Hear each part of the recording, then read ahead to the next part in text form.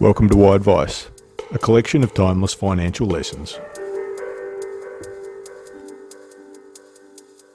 Act as if with aged care.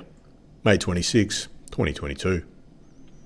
The aged care system in Australia has been under scrutiny in recent years.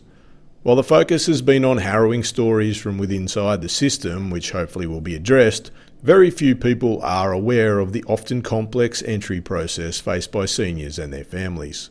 Here, the old principle of you don't know what you don't know should always be in the minds of seniors, along with anyone who wants to offer professional advice or unprofessional opinions. Many people have never had anything to do with Centrelink, always do things legally and take pride in having built their assets and feel they have a right to do with them as they want. With that preamble, we'll introduce you to Jim and Jan. The couple are winding down into retirement and have decided to transfer their farm/business with a value of $4 million to their adult children. This is legal and prudent succession planning because it shores up the business farm from an intergenerational perspective. But let's look forward 2 years. Jan has been diagnosed with fast onset dementia and is now in need of residential aged care. The cost of a room in the aged care facility that Jim is considering for Jan is $550,000. There are additional care costs in the form of a basic daily care fee set by the federal government and is applicable to all residents, and a means-tested care fee.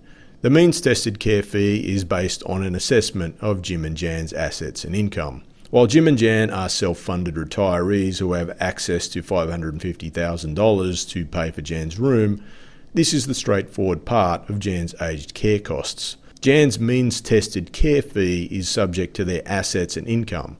So what could possibly happen when the transfer of assets was completed legally? As the transfer occurred within the past 5 years, the Centrelink gifting rules now apply. There are 2 gifting limits as follows. A person or couple can dispose of assets up to $10,000 each financial year. This $10,000 limit applies to a single person or to the combined amounts gifted by a couple. And an additional disposal limit of $30,000 over a 5 financial years rolling period. As Jim and Jan have gone over this amount, for 5 years after, Jim and Jan have given away the asset over the allowable amount, $10,000, Centrelink will count the excess in the assets test, $3,990,000, apply deeming and include it in Jim and Jan's asset test, deeming rates being 0.25% per annum on the first $89,000 and 2.25% per annum on anything over $89,000 for couples. This applies for the following 3 financial years as the asset transfer occurred 2 years prior to Jan entering residential aged care. Therefore, Jan's means-tested care fee will be approximately $244 per day, compared to Jan entering residential aged care 5 years after the transfer of assets. Jan's means-tested care fee would have been about $73 per day. From an annual cash flow perspective, this equates to a difference of around $17,300 for the first 3 years that Jan is in care or until Jan meets the means-tested care fee lifetime limit.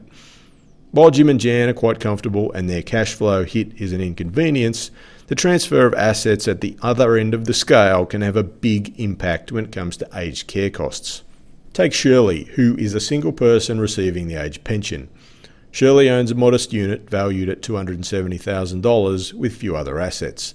Shirley has 2 adult children, Mark and Robert. Mark has a disability, works part-time and lives with Shirley, while Robert is married and has his own family. Shirley was concerned that Mark would not have a home if anything were to happen to her and organised for the home to be transferred to Mark. Shirley checked whether there'd be much impact on her age pension payment, but found it was only a difference of about $2 per fortnight. 1 year after transferring her home to Mark, Shirley had a fall and needs to enter aged care. If Shirley had not transferred her home to Mark, Mark would be classified as a protected person and the value of Shirley's home would not have been counted towards the assets test assessment for aged care. Therefore, Shirley would have been a fully supported resident. This means that Shirley would have no room cost and no means-tested care fee. Shirley would only be expected to pay the basic daily care fee as the Commonwealth Government would have subsidised the difference. As Shirley had already transferred her home to Mark, Centrelink treats the asset as gifting and counts the value of the deprived asset, less the allowable $10,000, in this case $260,000, and deem the asset to be earning interest at deeming rates 0.25% on the first $53,600 and 2.25% per annum for anything over this amount for a single person.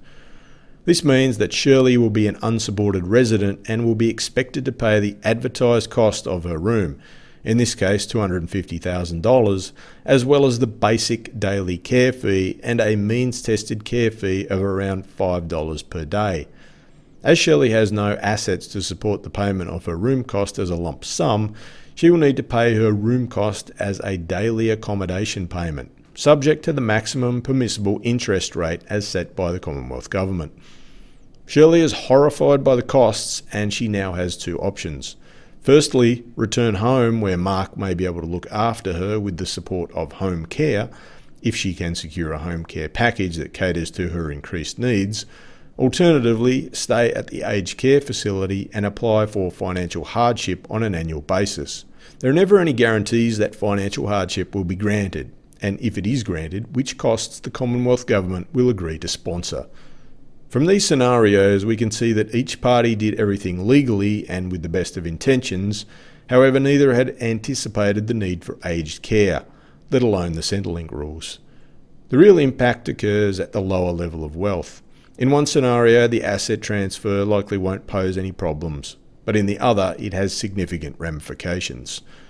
While legal professionals will accommodate what is legal in relation to the transfer of assets, it is not within their general scope to weigh up the repercussions down the line in relation to Centrelink and aged care outcomes. This podcast is for informational purposes only, and the information contained is of a general nature and may not be relevant to your particular circumstances. The circumstances of each investor are different, and you should seek advice from a professional financial advisor who can consider if particular strategies and products are right for you. In all instances where information is based on historical performance, it is important to understand this is not a reliable indicator of future performance. You should not rely on any material on the podcast to make investment decisions and should always seek professional advice.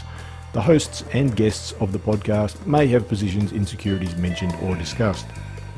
Mansell Financial Group is an authorised representative number 226266 and credit representative number 403187 of FYG Planners Proprietary Limited, AFSL ACL number 224543.